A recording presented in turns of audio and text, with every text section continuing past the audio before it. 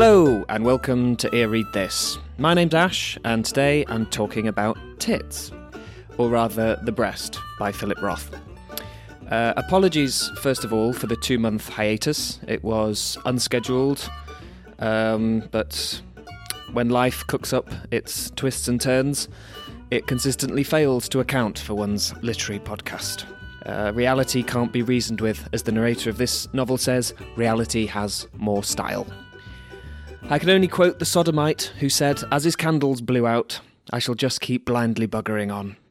And the fruits of that gloomy pounding are as follows. There's an episode on Will Self's Cock and Bull to follow this one, which will complete my run of Metamorphosis-themed works. Then with Adam, I've got a Foul Papers and an episode on Wind in the Willows. And we've also recorded an episode about the life of Arthur Conan Doyle that might beat this one to the punch. But they will all be coming out reasonably quickly to make up for dropping off for a bit. So apologies again for the break. Before we get to the breast itself, I just want to have a little think about literature in general. Depending on what you read, and cards on the table, I've got a shuffled pack of 20th century men, noticeably low on queens. You see certain tendencies about how breasts come across. We've probably all read the sort of fiction that has a kind of obsessive-compulsive relationship with breasts, and they get feverishly described in even the most passing moments. A young couple in the library sat reading Philip Roth. He was a wounded-looking Spaniard who held in his amber eyes something arrested, primal. His chick had knockers for weeks. Gazing down the bookshelves, I saw a variety of men, some of whom I could describe physically, and others with whom I connected so forcefully and emotionally that I could describe centuries of their heritage. But then a flat-chested librarian walked past and my view was obscured. I've been reading a lot of Philip K. Dick stories recently, and it's impossible not to notice that every single female character, however peripheral, is tit-checked. Dick's chicks are bosom forward, and you know just as soon as those bosoms are on, they'll start rising and heaving like out-of-work period drama breasts undermining Dick's futurism. Because his physical descriptions are often sparse and he can do without hair colour and age and height, sometimes all we get is the breasts. The narrator in the short story The Eyes Have It is a man who becomes paranoid reading fiction. After coming across a load of sentences like, his eyes roved around the room, or he gave her his arm, or he lost his head, all of which he takes literally, he begins to imagine a conspiracy of people with detachable body parts. Just like this narrator, after an hour or so of reading Philip K. Dick, it begins to seem like there are no bodies at all, just these hovering, heaving breasts. I used to just think that a strangely high proportion of writers I was interested in had a bit of a blind spot when it came to sex and breasts. I'm a big fan of J.G. Ballard's Cocaine Nights, despite and a little bit because of the moment where a woman says during a sex scene, "Don't forget my anus." But perhaps it speaks more of a piety on the part of us, the reader. Why expect an otherwise laconic and odd writer to be suddenly proper when it gets to sex? Of course, "don't forget my anus" is a ridiculous thing to say, but only if you've forgotten you're in Ballard land. What's worse, I think, is the false modesty some authors have. Maybe I'm having a PKD-fueled paranoid moment, but often I've got the sneaky suspicion that some male authors have tactically deflated the breasts of their central women, the ones who become conquests, mournfully describing them as modest buds or mere dog ears, while in the meantime inflating some of the peripheral breasts for some background titillation. Others avoid the issue completely, and in a reverse of the Philip K. Dick approach, carefully describe everything except the chest, leaving us with the forlorn image of a world populated with inexplicably mammectomied women. I suppose you can understand their reasons. In a serious novel, what could be less literary than some knockout tits? Philip Roth is more than aware of the literary heritage of breasts, not to mention Metamorphoses. We've spoken already about Gregor Samsa, the hero of Kafka's short story, waking from troubled dreams to discover he has been transformed into a monstrous vermin. We've seen the metamorphoses of men into asses, as written by Apuleius in the 2nd century and Shakespeare in the 16th. Now, plunging into the 20th, we have this short novella from 1972, which is narrated by David Allen Kepesh, who is metamorphosed from a professor of literature into a £155 breast. Unlike Gregor Samsa, Kepesh isn't abandoned and reviled by his family, but hospitalised, visited and cared for. Furthermore, Kepesh, like Roth, knows his Kafka. This metamorphosis might be inexplicable, but it is not unprecedented, not for a teacher of Kafka, Gogol and Swift. Kepesh is a bona fide metamorphosis swot, which cannot help but make his own transformation alarmingly self-aware. During his convalescence, his attempts to rationalise what has befallen him range from existential despair to detached literary criticism. Why a breast? And why, as he asks himself, why, in the entire history of the human race, why David Allen Kepesh? Before we properly latch on to the breast, I just want to level with any Roth fans listening. The books I've spoken about recently have shared a focus on bodily transformation whilst also being major works by the author. Metamorphosis is probably the most famous work by Kafka, and The Golden Ass the only novel by Apuleius. The Breast is a 70-something page novella and not generally ranked among Roth's great works. So this is the first episode where I feel obliged to fess up that it has been chosen more for how well it fits as a torso between The Golden Ass and the Metamorphoses stories we are heading towards, rather than it being the perfect place to start with Philip Roth. Then again, I'm not sure where the perfect place to start with Roth would be. Listening to a podcast recently, I heard someone say something along the lines of Roth changes so much from book to book that if someone asks, where shall I start with him, you can only answer, well, who are you? In which case, I can only hope that if you're listening, you're the kind of person who wants to read about men making tits of themselves. This is all my way of saying that I do intend to talk more about Roth at some point in the future. That quote, by the way, was from a commemorative podcast by The New Yorker, recorded shortly after Roth's funeral last year. It's a wonderful retrospective, so do go seek it out once you finish with this, obviously, and tell them I sent you. Love to help out an up-and-comer. I needn't bother saying that The Breast, upon its first exposure to the public, caused the sort of enraged controversy that a woman breastfeeding causes at an English swimming pool. But you'd be hard-pressed to find a Philip Roth novel of which that isn't true, and just as elsewhere in his work, once you wave away the initial smog of nervous, puritanical brain farts, beneath the surface smut is something much more nourishing. That being said, some of The Breast's detractors include otherwise devout Roth fans. Placing the novella in the Roth canon and wondering where the comic flair of Portnoy's complaints had gone, Martin Amis describes The Breast as coming in the middle of a trio of formal satires, comic in shape but only glancingly comic in execution. Looking on with expressions of strained indulgence, we allowed Roth this holiday and calmly waited for the comic genius to resume his obligations. Roth himself said of his future plans during the mania following the release of Portnoy's complaint, he had an ambition to write a book that will stand Kafka on his head. Going on to say, instead of having a guy who is more and more pursued and trapped and finally destroyed by his tormentors, I want to start with a guy tormented and then the opposite happens. They come to the jail and they open the door and they say to you, a terrible mistake has been made, and then they give you your suit back with your glasses and your wallet and your address book, and they apologise to you. And they say, look, people from big magazines are going to come and write stories on you, and here's some money, and we're sorry about this. Like Kafka, what Roth reveals is not the darkly funny and the horrible, but the horror in the comic. Kepesh sees the joke all right, but he just can't help feeling bitterly about it. One of the ways in which he seems to stand Kafka on his head is by taking Gregor's room away, lifting up the box, and revealing the squirming beastie.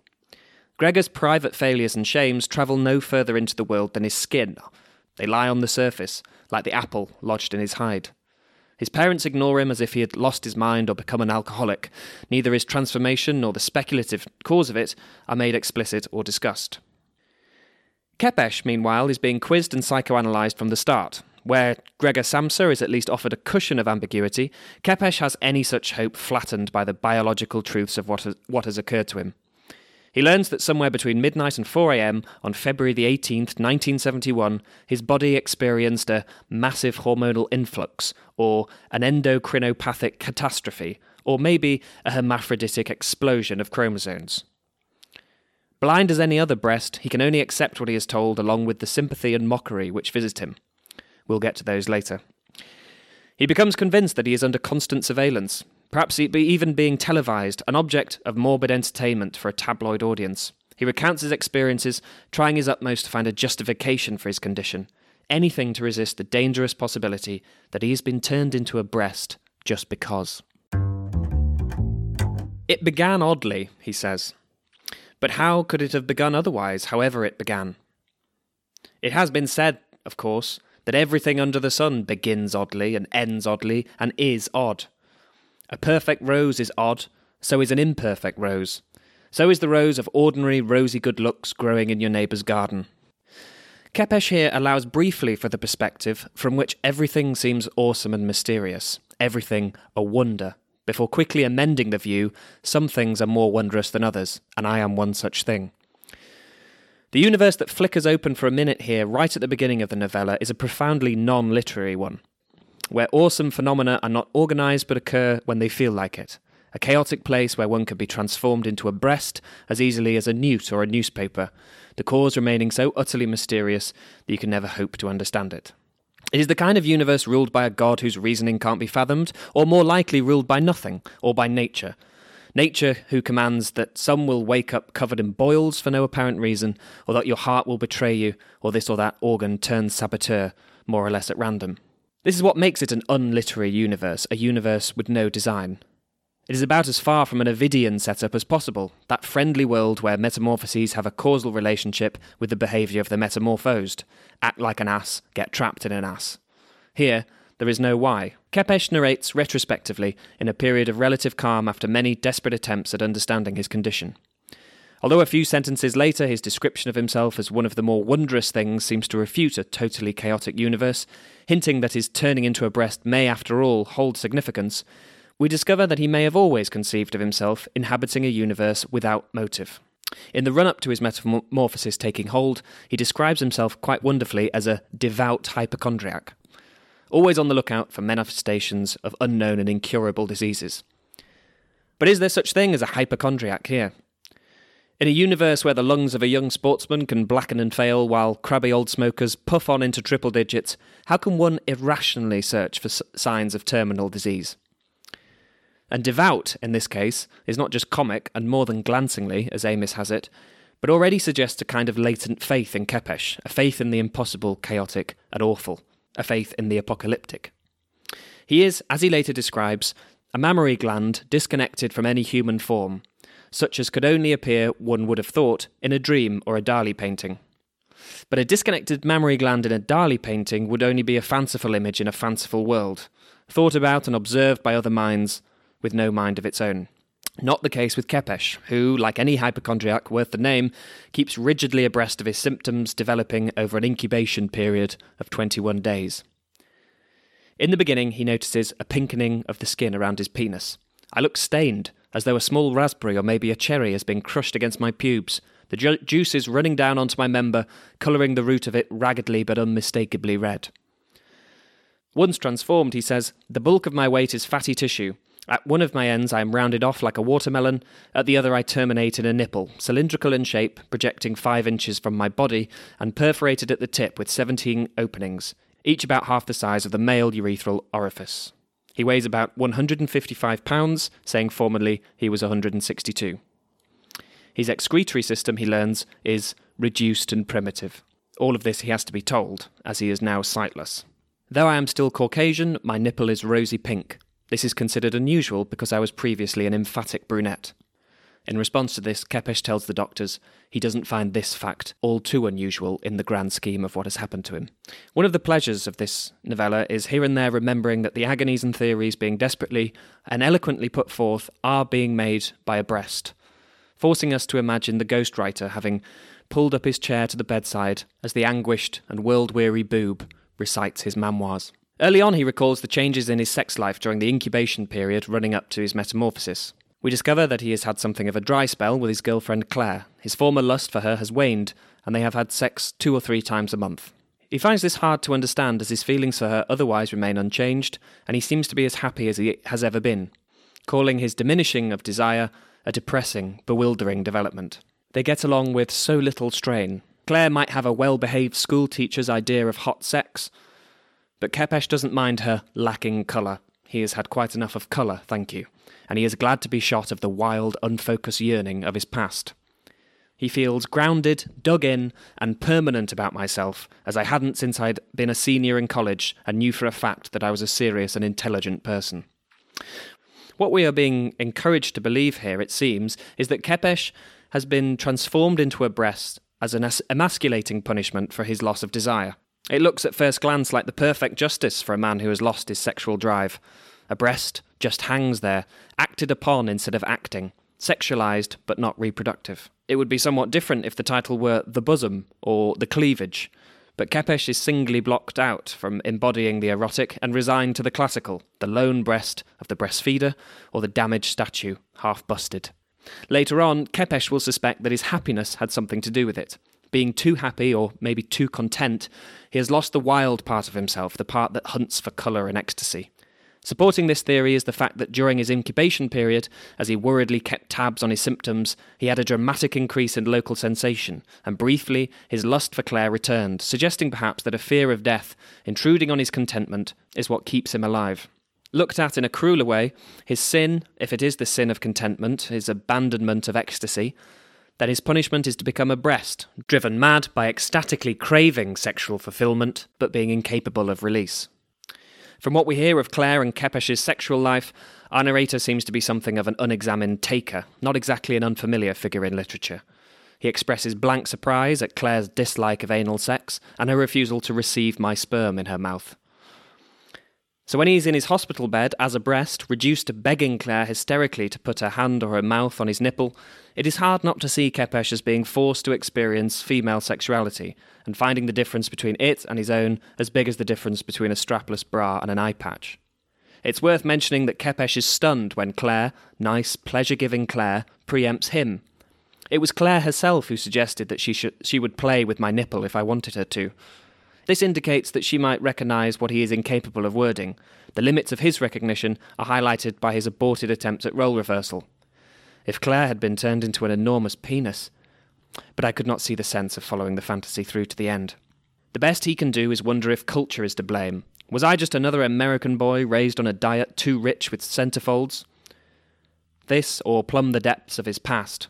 It's all too far back where I am. I claw the slime at the sea bottom, but by the time I rise to the surface, there is not even silt between my fingernails. Lines that are reminiscent of T.S. Eliot's in the love song of Alfred J. Prufrock. I should have been a pair of ragged claws scuttling across the floors of silent seas. Both sound like attempts to physicalise lowliness or shame. When Kepesh goes on to say, the breast is me and I am the breast, the concave is the convex and the convex is the concave, we are reminded of the concave shell of the metamorphosed Gregor Samsa, projecting for the first time his shame or sin into the world. But Kepesh will not be permitted to investigate himself unobserved. In Deborah Shostak's words, instead, Kepesh must perceive himself as an uncanny object, in and for the gaze of another. Elizabeth Sabiston says, the whole point about the breast is that others have to react to it. It has no limbs, they can get no handle on it. Kepesh, as the breast, is reduced to passive sensation. The taker has now to receive. His father visits, and is for Kepesh unbearably sane in the face of his son as a breast. Is he a god, or is he a simpleton? Or is he just numb? Kepesh wonders. Mercifully, we hear, his mother is dead. Then there is Claire, who, leaning over him and sobbing, fills him with sexual possibilities. At this, he actually feels relief at being blind. He knows he wouldn't be able to request them if he could see her face. But even Claire's mouth isn't enough to satiate Kepesh, and he attempts to bribe an elderly nurse into sitting on his nipple. He can't face asking Claire to do so, even if he is blind, and tellingly later says he is tired of guarding against the loss of Claire's goodness. He's even struck by the possibility of pushing his nipple up the anus of a male nurse. Though deciding he is not yet desperate enough to become a homosexual, he is forced also to realise there is nothing homosexual about a female nipple entering a male anus. If this is all sounding gratuitously puerile and that I'm just hopping from one mention of an orifice to the next, like fictional clap, then let me assure you that it is intentional. Kepesh might be exaggeratedly obsessed with sexual release, but remember he is also a high-minded teacher of literature. Being forced to think in such simplistic bodily terms from the moment of his first symptoms appearing to his desperate attempts to get anyone, to sit on his nipple, is in essence the comedy and tragedy of Kepesh. Everything is odd. The perfect rose, the ordinary rose, and the rose with a smoker's cough. What Kepesh's plight makes us see is just how little it takes, just a volcanic release of mammogenic fluid, to distort an ordinary existence to one where he is forced to debate how and whether to convince a man to sit on his giant nipple. The two parts of himself that he cannot reconcile are the well-informed feeling and enlightened understanding of literature, and the unexamined, perhaps even blind nature of his physicality. Roth plays out the adage, everybody shits, for its comic and tragic potentialities. To come back to Kafka's Samsa, with his cushion of ambiguity, is he a cockroach or a vaguely vermin? Is it the shame of his soul or some kind of noble sacrifice? Kepes, like I say, gets no such treatment, being told in no uncertain terms, "You are a woman's breast." Indeed, he himself says very early on, "I am a breast." Would Samsa ever have said, "I am a cockroach"? Nabokov read Metamorphosis as a man's instincts mingling with his newfound insect ones, but I find it hard to imagine Samsa being ever so far mingled as to say, "I am a cockroach." Even when he develops a liking for climbing walls and hanging off the ceiling, I can still only go as far as imagining him saying, "I am Gregor Samsa stuck in the body of a cockroach." Not so with Kepes, "I am a breast." This suggests that he has reached some kind of acceptance, that his body has triumphed over his education and over the man, that he has realised he won't be as ridiculous if he says, "I am a breast." Not so ridiculous as if he says, "I am a man and a literary professor, trapped in the body of a woman's breast." Even his earlier reference to himself as being previously an emphatic brunette hints subtly at him feminising his past. And he has proved very sensitive to ridicule, calling the idea of being broadcast in his current condition wounding. He's devastated when visited by an old friend, Arthur Schönbrunn, another literary academic to whom David was a protégé. Despite his best efforts, Schönbrunn can't stop laughing at Kepes. He tries to be sympathetic but can't hold back, laughing uncontrollably. Deborah Shostak has commented, "Schönbrunn's hysterical laughter is an indicator of his own unsoundness." And Elizabeth Sabiston has suggested that The Breast ridicules Roth's critics and narrow, puritanical critics of literature in general. Unable to think past easy categorizations, these, in Sabiston's words, American sociological didactic critics, intent on labelling Roth as a Jewish novelist, see only what their own preconceptions allow, and what they see is that Roth is willfully and hedonistically shocking the reader.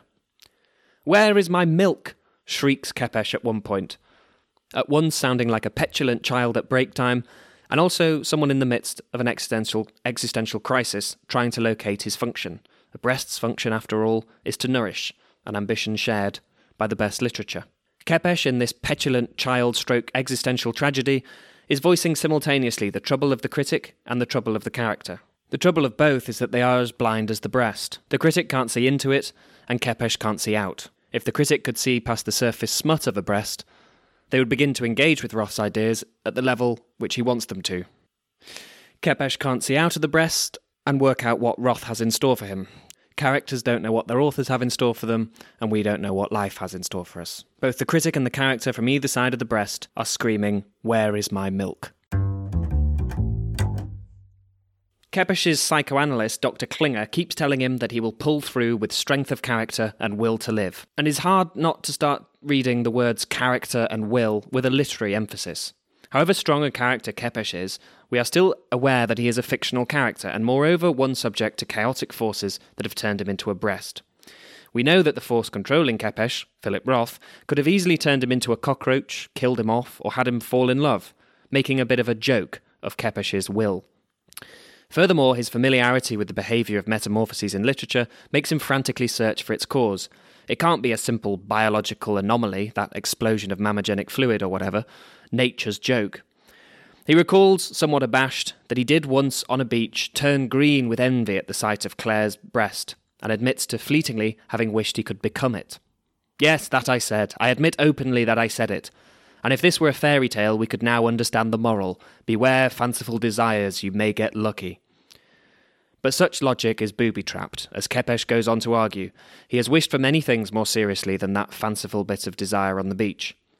How awful would it be to have all your serious dreams and wishes and prayers ignored, and some idle bit of imaginative role-play treated as if it was your Cinderella moment? Kepes, after debunking this and other possible causes, resolves with the commitment to make it mean something. It could not happen to anyone else, he says. One answer has particular appeal. "I'm mad though, aren't I?" I asked. No. The setback was only momentary. I realised he must have said yes, and I had instantaneously turned it to its opposite, as we turn right side up the images that flash upon the retina upside down. Despite his fervently wanting to go mad, he discovers it to be impossible, concluding glumly that he is a citadel of sanity. Another possibility occurs to him, that his teaching subjects may be to blame. Of course, many professors teach the nose and metamorphosis, answers Klinger, but maybe, says Kepes, not with so much conviction as I do. Where Kafka and Gogol and Swift could imagine and describe, Kepes has had to actually experience. We can hear, I think, another swipe at the narrowness of criticism in the following. Great art happens to people like anything else. Ah, but I must maintain my perspective. No delusions, certainly no delusions of grandeur. Delusions of grandeur, along with pretentiousness and self-indulgence, have long been stock clichés used by critics to describe anything they didn't immediately comprehend. What's great about this little aside is that instead of having a petulant moment of his own and slamming critics for calling writing self-indulgent, Roth first states an undeniable fact that ordinary lives can be struck with unforeseen depth or artistic flavour, and then immediately has Kepesh chastise himself for straying into pretension.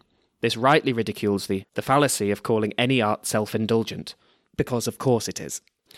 Speaking of pretentious, though, Kepesh mocks Schönbrunn for making a gift of Laurence Olivier's recordings of Hamlet, calling them Philistine.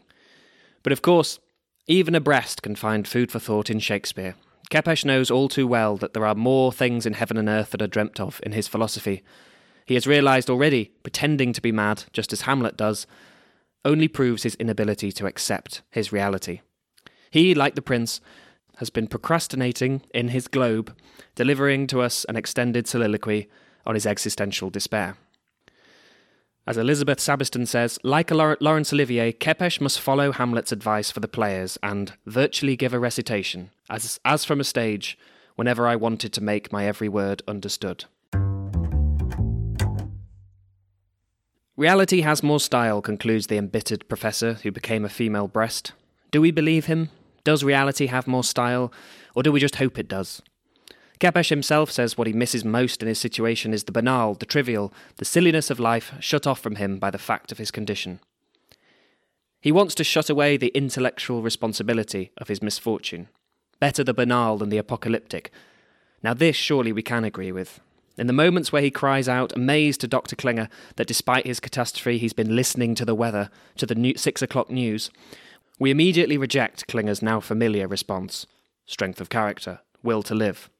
Because this isn't strength of character or will to live, but the decision, and the very human decision, to take the banal over the apocalyptic. John Gardner sees the subject of the banal as Roth's theme. The trick, which is at the heart of the book, is brilliant. To celebrate the ordinary, the silly, the banal, create a grotesque and extraordinary banality, a huge detached breast with human consciousness and feeling. But then, having got the bra off, Gardner catches himself in his zipper and slams Roth for all the usual, why must he talk so much filth stuff? The banal may be wonderful subject matter, but it's lousy as a literary method. Which brings us back to how do you look at the breast, or maybe just any breast? As a naughty bit to make silly jokes about on your podcast, or a source of life-enriching nourishment? Is it an object of classical simplicity or infantile veneration? The book concludes with a poem of Rilke's, the archaic torso of Apollo, and in response to its final lines that go, "There is no place that does not see you, you must change your life," Kepesh affirms, yes, let us proceed with our education, one and all. So that's about it for The Breast. I hope that I've made a good case for it. I thoroughly recommend you go and read it. I think despite appearances and reputation, it's in fact a tonic against the wearily macho novels of 20th century male literature, and more than glancingly comic. It's been more than usually tempting to quote it at length.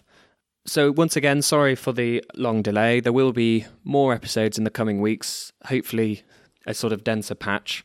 And if you want to keep in touch or support the podcast, please, if you have the time, leave us a review on iTunes or like us on Facebook at Read This.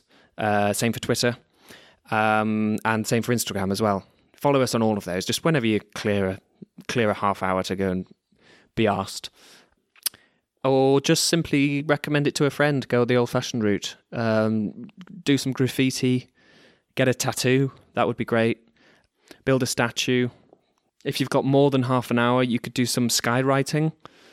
We'd be especially interested in skywriting. So if you have the resources, please go for that. Next up it was A Foul Papers, I think, unless the Arthur Conan Doyle thing hasn't come out yet. Until then, I've been Ash. This has been Read This. Thank you very much for listening, and happy reading.